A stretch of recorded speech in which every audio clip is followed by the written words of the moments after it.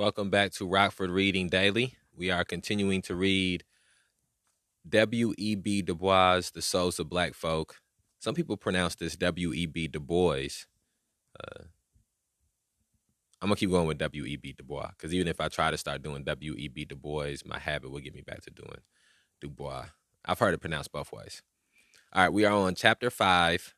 This chapter is entitled Of the Wings of Atlanta. Even though Atlanta looks like it's spelled a little differently. On this one, it's Atalanta. Oh, black boy of Atlanta, but half was spoken. The slave chains and the masters alike are broken. The one curse of the races, held both in tether, they are rising, all are rising, the black and white together. Whittier.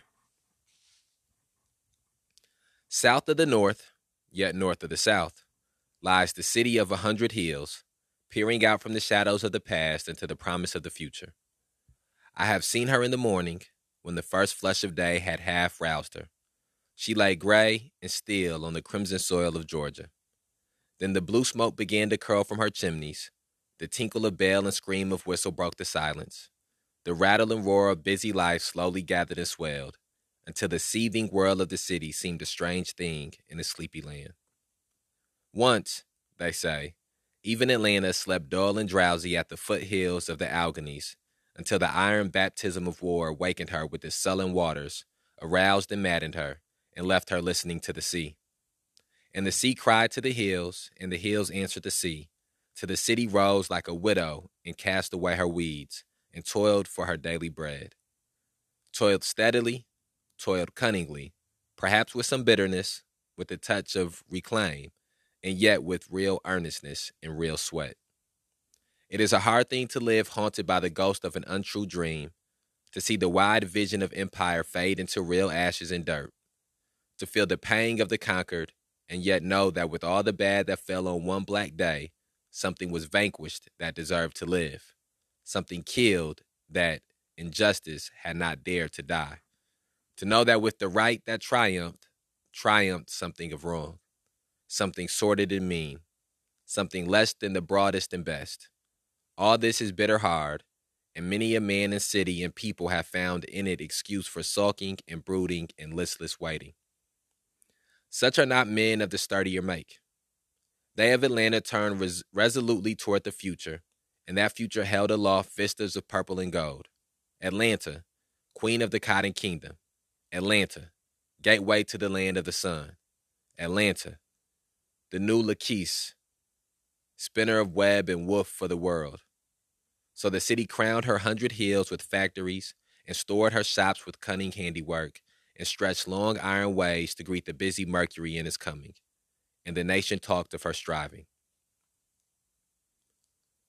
Perhaps Atlanta was not christened for the winged maiden of dull Boeotia. You know the tale, how swarthily Atlanta, tall and wild, would marry only him who outraced her, and how the wily Hippomenes laid 3 apples of gold in the way. She fled like a shadow, paused, startled over the first apple, but even as he stretched his hand, fled again, hovered over the second, then, slipping from his hot grasp, flew over river, vale, and hill. But as she lingered over the third, his arms fell round her, and looking on each other, the blazing passion of their love profaned the sanctuary of love, and they were cursed. If Atlanta be not named for Atalanta, she ought to have been. Atalanta is not the first or the last maiden whom greed of gold has led to defile the temple of love. And not maids alone, but men in the race of life, sink from the high and generous ideals of youth to the gambler's code of the boors. And in all our nation's striving is not the gospel of work befouled by the gospel of pay? So common is that one half think it normal. So unquestioned that we almost fear to question if the end of racing is not gold, if the aim of man is not rightly to be rich. And if this is the fault of America, how dire a danger lies before a new land and a new city, lest Atlanta, stooping for mere gold, shall find that gold accursed. It was no maiden's idle It was no maiden's idle whim that started this hard racing. A fearful wilderness lay about the feet of that city after the war. Feudalism, poverty, the rise of the third estate, serfdom, the rebirth of law and order, and above and between all, the veil of race. How heavy a journey for weary feet. What wings must Atlanta have to flit over all this hollow and hill, through sour wood and sullen water, and by the red waste of sun-baked clay? How fleet must Atlanta be if she will not be tempted by gold to profane the sanctuary? The sanctuary of our fathers has, to be sure, few gods.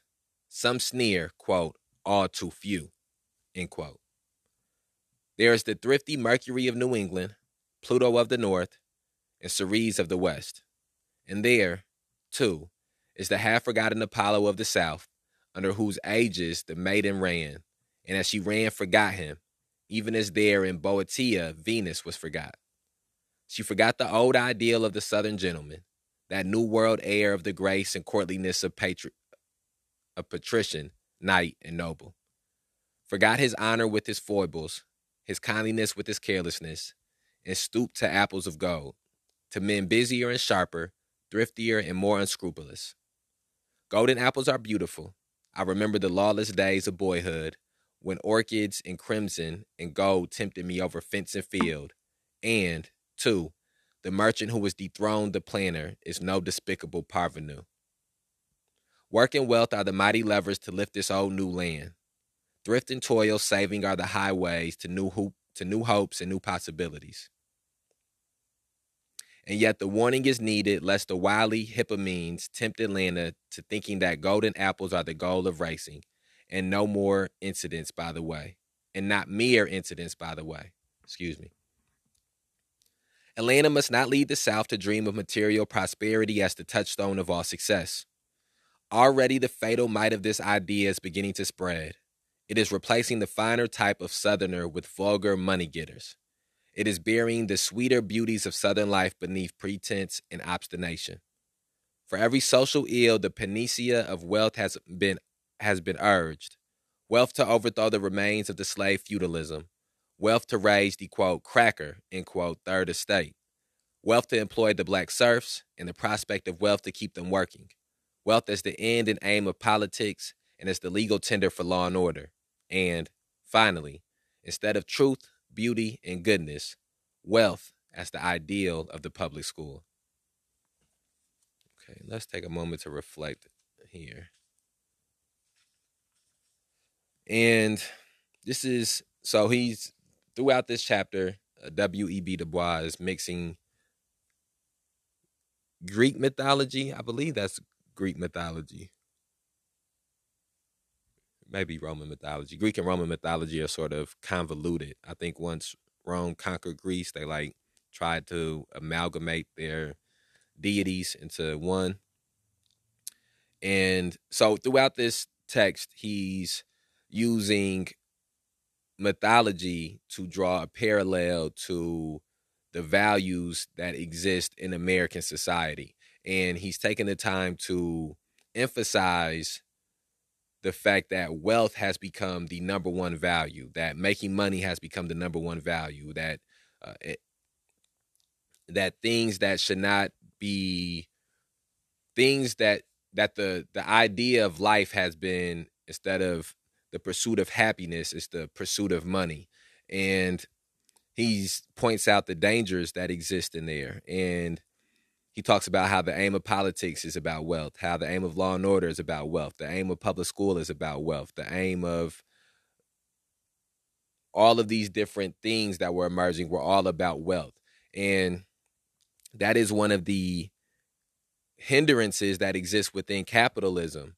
And that is why we cannot simply just, there's been a lot of rhetoric about how the way to defeat the racist structures and racist institutions that are in place currently in America is about trying to get black people more jobs, or getting black people more economically advanced or financially advanced, and black people making more money. And the truth of the matter is that racism and capitalism are intertwined with each other, and trying to beat racism with capitalism is as ludicrous as trying to beat capitalism with racism.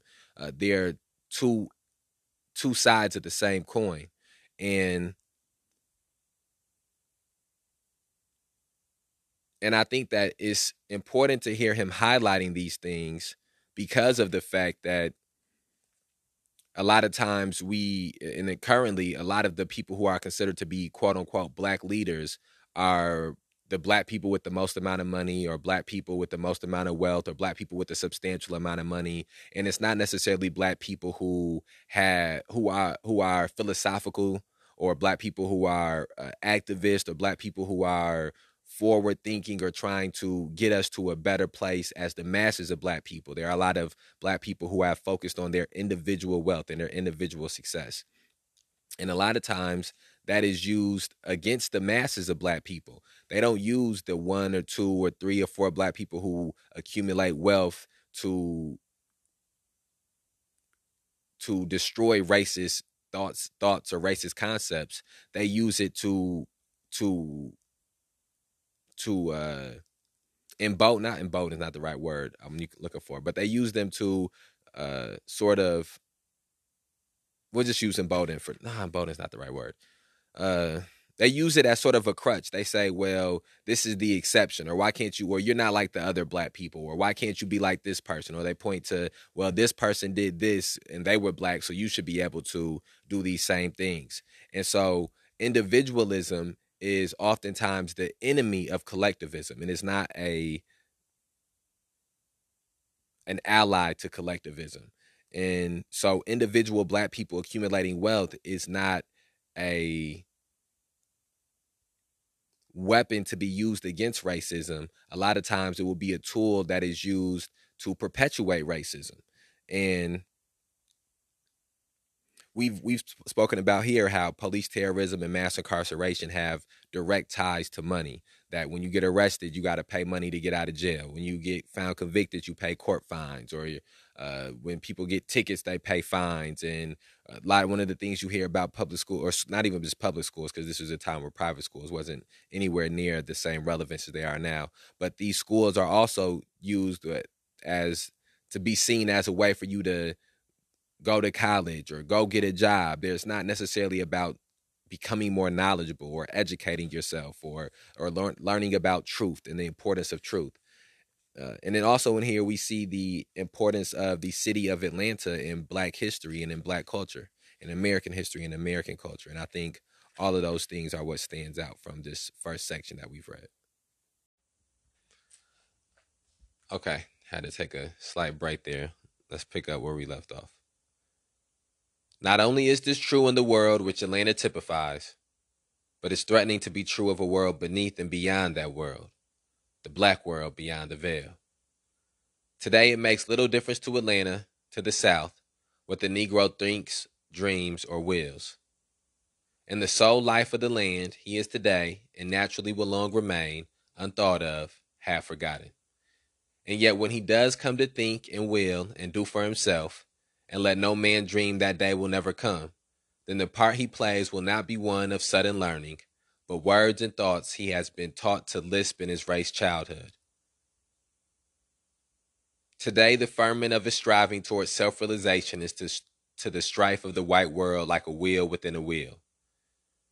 Beyond the veil are smaller but light problems of ideals, leaders, and the lead, of serfdom, of poverty, of order and subordination, and, through all, the veil of race.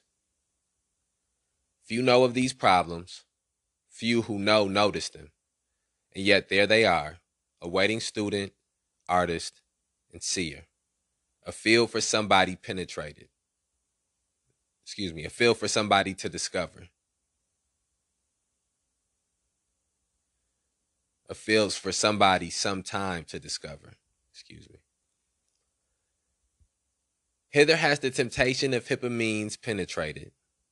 Already in this smaller world, which now indirectly and non-directly must influence the larger for good or ill, the habit is forming of interpreting the world in dollars. The old leaders of Negro opinion, and the little groups where there is a Negro social consciousness, are being replaced by new.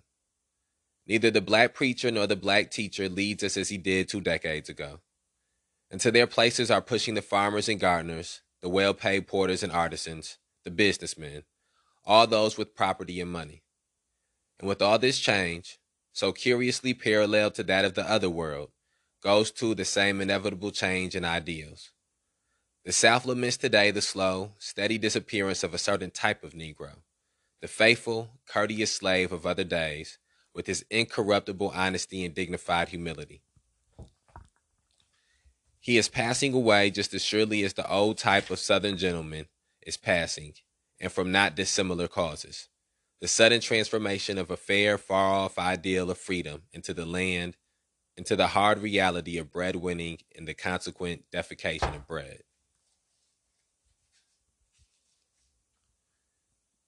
In the black world, the preacher and teacher embodied once the ideals of this people, the strife for another and a juster world, the vague dream of righteousness, the mystery of knowing.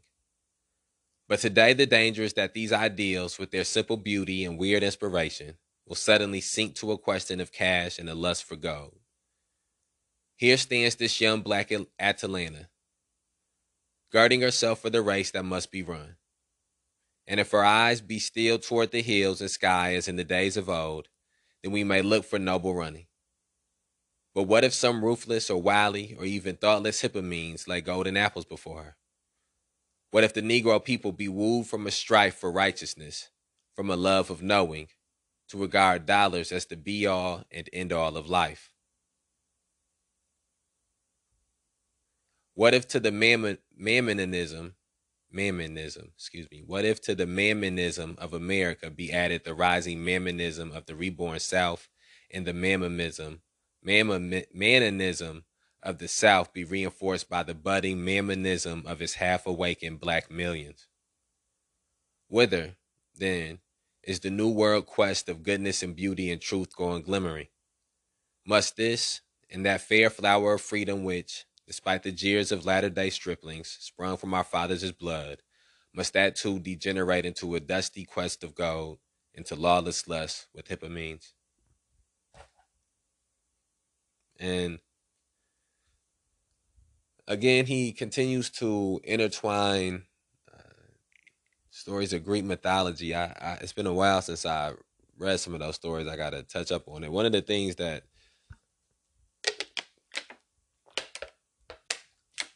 excuse me, sorry about that. One of the things that tends to happen as you go back and read different pieces of literature is that people use, when people draw metaphors and analogies, they do things that were relevant to the time period. And so I think that even just in reading a book like The Souls of Black Folk, it teaches you about so many different things based on that time period, and refreshes you on so many different things based on that time period. And so again, he keeps going through and comparing some of the issues that are taking place in Atlanta to the story of Atalanta. And a few of those times I didn't differentiate those in my pronunciation the right way. And speaking about the black community as they become more assimilated and strive to become more assimilated and part of the mainstream American culture, taking on the faults that were beginning to emerge and taking place in mainstream American culture. And one of the ones he specifically was pointing out was the fault of capitalism, the faults of, and he didn't use the word capitalism, but a lot of the things that he was diagnosing or symptoms he was pointing out, diagnosing, are symptoms come from capitalism, greed, money, and talking about how those things were not of the same value or valued the same way within the black community as they were outside the black community, and pointed out specifically how the teacher and the preacher, the importance that they held within the black community, and the admiration and reverence that they held within the black community, and how that was being subverted for the person who could make the most money and the person who could have the most wealth. And so And again, that's something that we pointed out as we've gone through each book. We've talked about how so many of these aspects of racism, which continue to be perpetuated, are held together by capitalism and ideals of capitalism. And again, this is something that was written at this point, I believe, is it over 100 years ago, if not close to 100 years? I'll have to find that out for sure. Okay, let's continue reading. The 100 hills of Atlanta are not all crowned with factories. On one, toward the west, the setting sun throws 3 buildings in bold relief against the sky. The beauty of the group lies in its simple unity. A broad lawn of green rising from the red street with mingled roses and peaches. North and south, 2 plain and stately halls, and in the midst, half hidden in ivy, a larger building, boldly graceful, sparingly decorated, and with one low spire. It is a restful group. One never looks for more. It is all here, all intelligible. There I live, and there I hear from day to day the low hum of restful life. In winter's twilight, when the red sun glows, I can see the dark figures pass between the halls to the music of the night bell. In the morning, when the sun is golden, the clang of the day bell brings the hurry and laughter of 300 young hearts from the hall and street, and from the busy city below, children all dark and heavy-haired, to join their clear young voices in the music of the morning sacrifice. In a half-dozen classrooms they gather then, here to follow the love song of Ditto, here to listen to the tale of Troy Devine, there to wander among the stars, there to wander among men and nations, and elsewhere, other well-worn ways of knowing this queer world. Nothing new, no time-saving devices, simply old-time glorified methods of delving for truth, and searching out the hidden beauties of life, and learning the good of living. The riddle of existence is the college curriculum that was laid before the pharaohs, that was taught in the groves by Plato, that formed the trivium and quadrivium, and is today laid before the freedmen's sons by Atlanta University. And this course of study will not change. Its methods will grow more deft and effectual, its content richer by toil of scholar and sight of seer. But the true college will ever have one goal, not to earn meat, but to know the end and aim of that life which meat nourishes. The vision of life that rises before these dark eyes has in it nothing mean or selfish. Not at Oxford or at Leipzig, not at Yale or Columbia, is there an air of higher resolve or more unfettered striving. The determination to realize for men, both black and white, the broadest possibilities of life, to seek the better and the best, to spread with their own hands the gospel of sacrifice, all this is the burden of their talk and dream. Here, amid a wide desert of caste and proscription, amid the heart-hurting slights and jars and vagaries of a deep race dislike, lies this green oasis, where hot anger cools, and the bitterness of disappointment is sweetened by the springs and breezes of a Parnassus.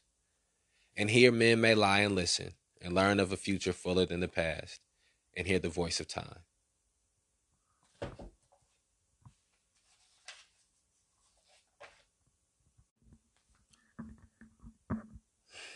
Okay. Sorry. Let's keep reading. They made their mistakes, those who planted Fisk and Howard in Atlanta before the smoke of battle had lifted. They made their mistakes, but those mistakes were not the things at which we lately laugh somewhat uproariously. They were right when they sought to found a new educational system upon the university. Where, forsooth, shall we ground knowledge save on the broadest and deepest knowledge? Oh man, it's like some feedback in the mic. This cord.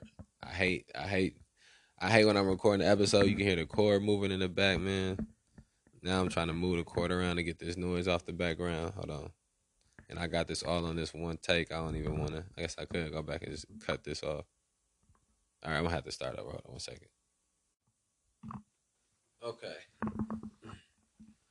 Think we got this mic thing figured out. Where did I leave off at? Okay. They were right when they sought to found a new educational system upon the university. Where, forsooth, shall we ground knowledge save on the broadest and deepest knowledge? The roots of the tree, rather than the leaves, are the sources of its life. And from the dawn of history, from Academus to Cambridge, the culture of the university has been the broad foundation stone on which is built the kindergarten's ABC. But these builders did make a mistake in minimizing the gravity of the problem before them, and thinking it a matter of years and decades, and therefore building quickly and laying their foundation carelessly and lowering the standard of knowing, until they had scattered haphazard through the South some dozen poorly equipped high schools and miscalled them universities.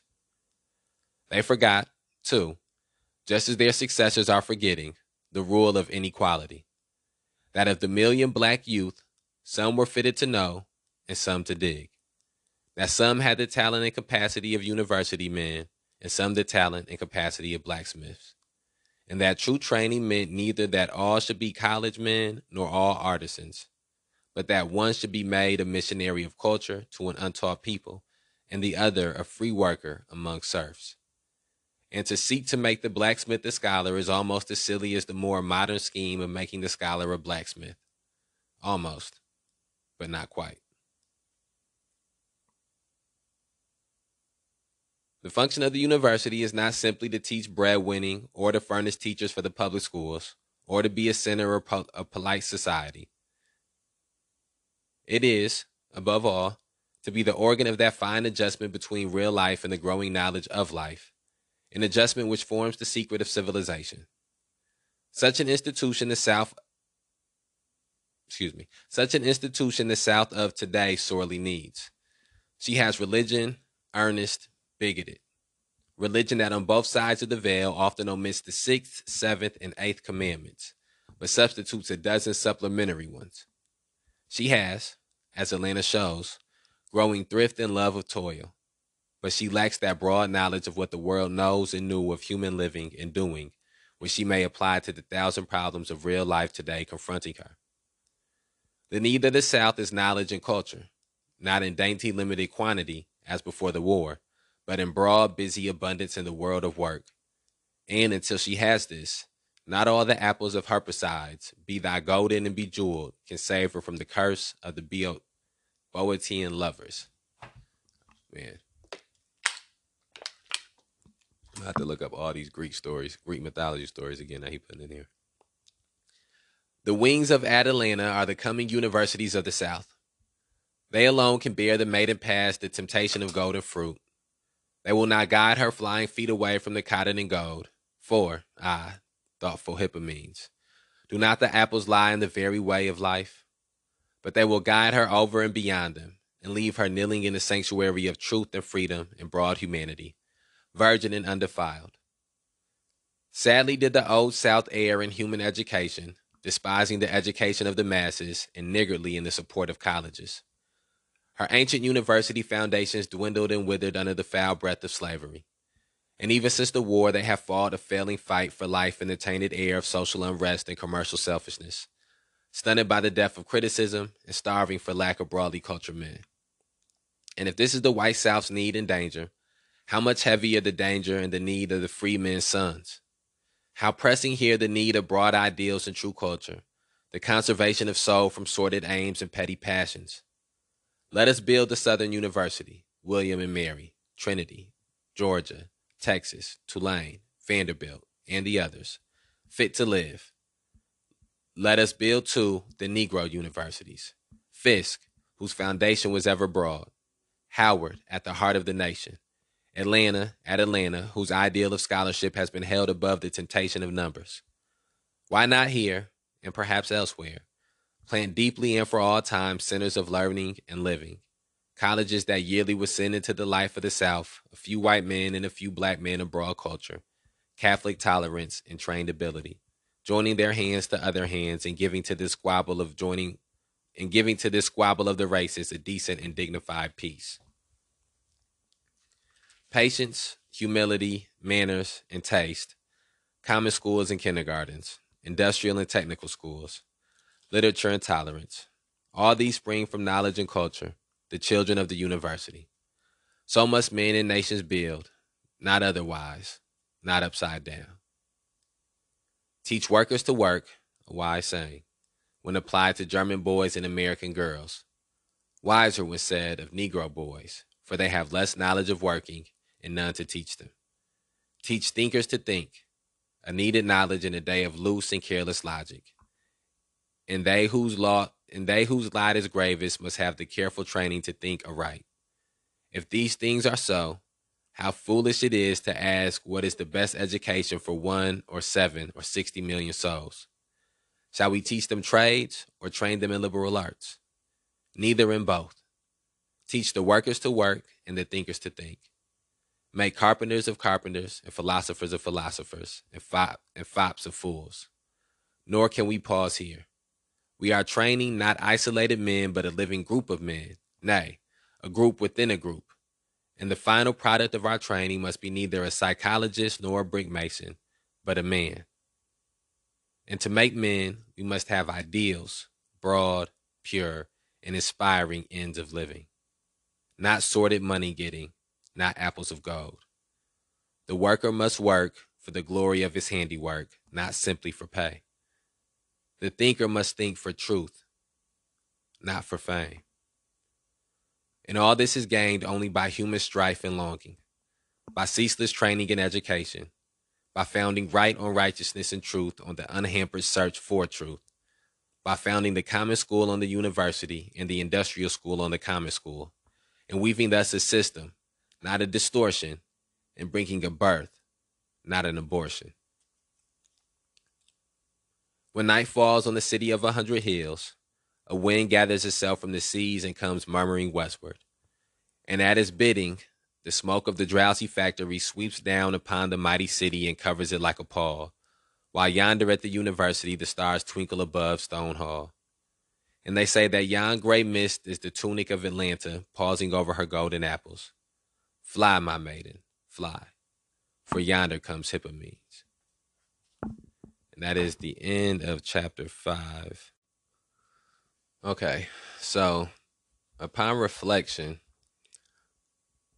I think what stands out to me is the manner in which W.E.B. Du Bois writes, or at least that these passages within this book are written in. I'm starting to be able to understand his ideology and his belief system more. I'm starting to be able to understand sort of where he was fitting in at in history, where he was coming in at, like the time, what the times felt like. And I've been in between reading this, I've been watching things about W.E.B. Du Bois, and I listened to some audio recordings of his, and the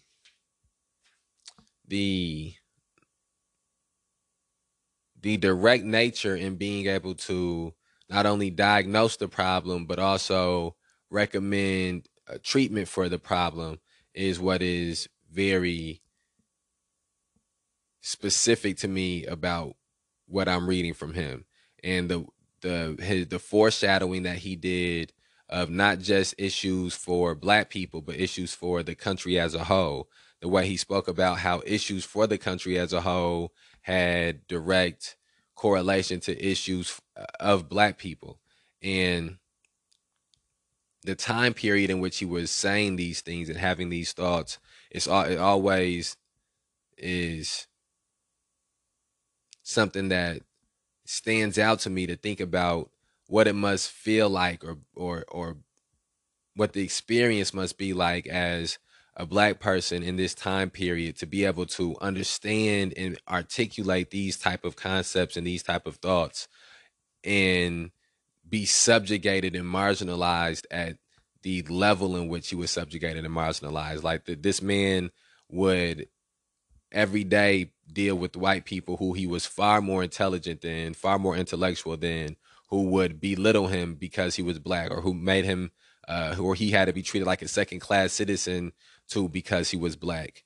And so those are some of the things that stand out when you just think about how well written this is, to think about what type of experience it must be, that double consciousness that he speaks about, where in one sense he's one of the most educated men in the world, one of the most, I don't know if educated is the right term, but I think he went to multiple colleges. But you understand what I'm saying, that he is this man of such of intellectual, intelligent stature, but at the same time he has to ride in the black car or ride in the black part of a car to get home, or he has to get his food from the back of a restaurant, or he has to use a certain water fountains. He has to live only in certain neighborhoods. And so his mind has no really limitations on it, but his life is constricted by limitations.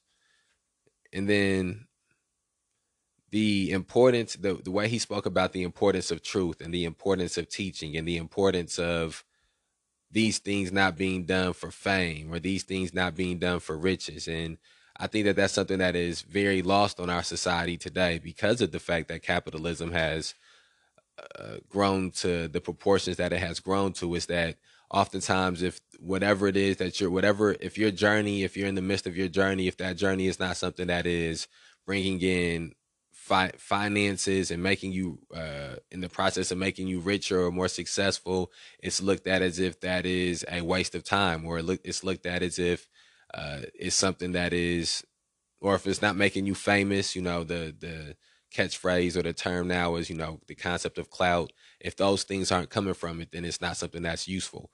And I think that the importance that he puts on enriching the man and creating the man, he talks about how they weren't just simply creating workers or simply creating uh, thinkers, that they were in truth creating men.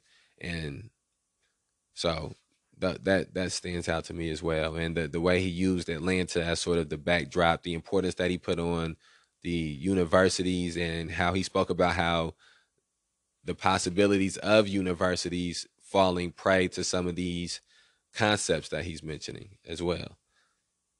So those are all some of my takeaways from this. We're over our 30-minute mark, so we're going to end this episode here, and we will be back tomorrow to begin reading chapter 6 of The Souls of Black Folk.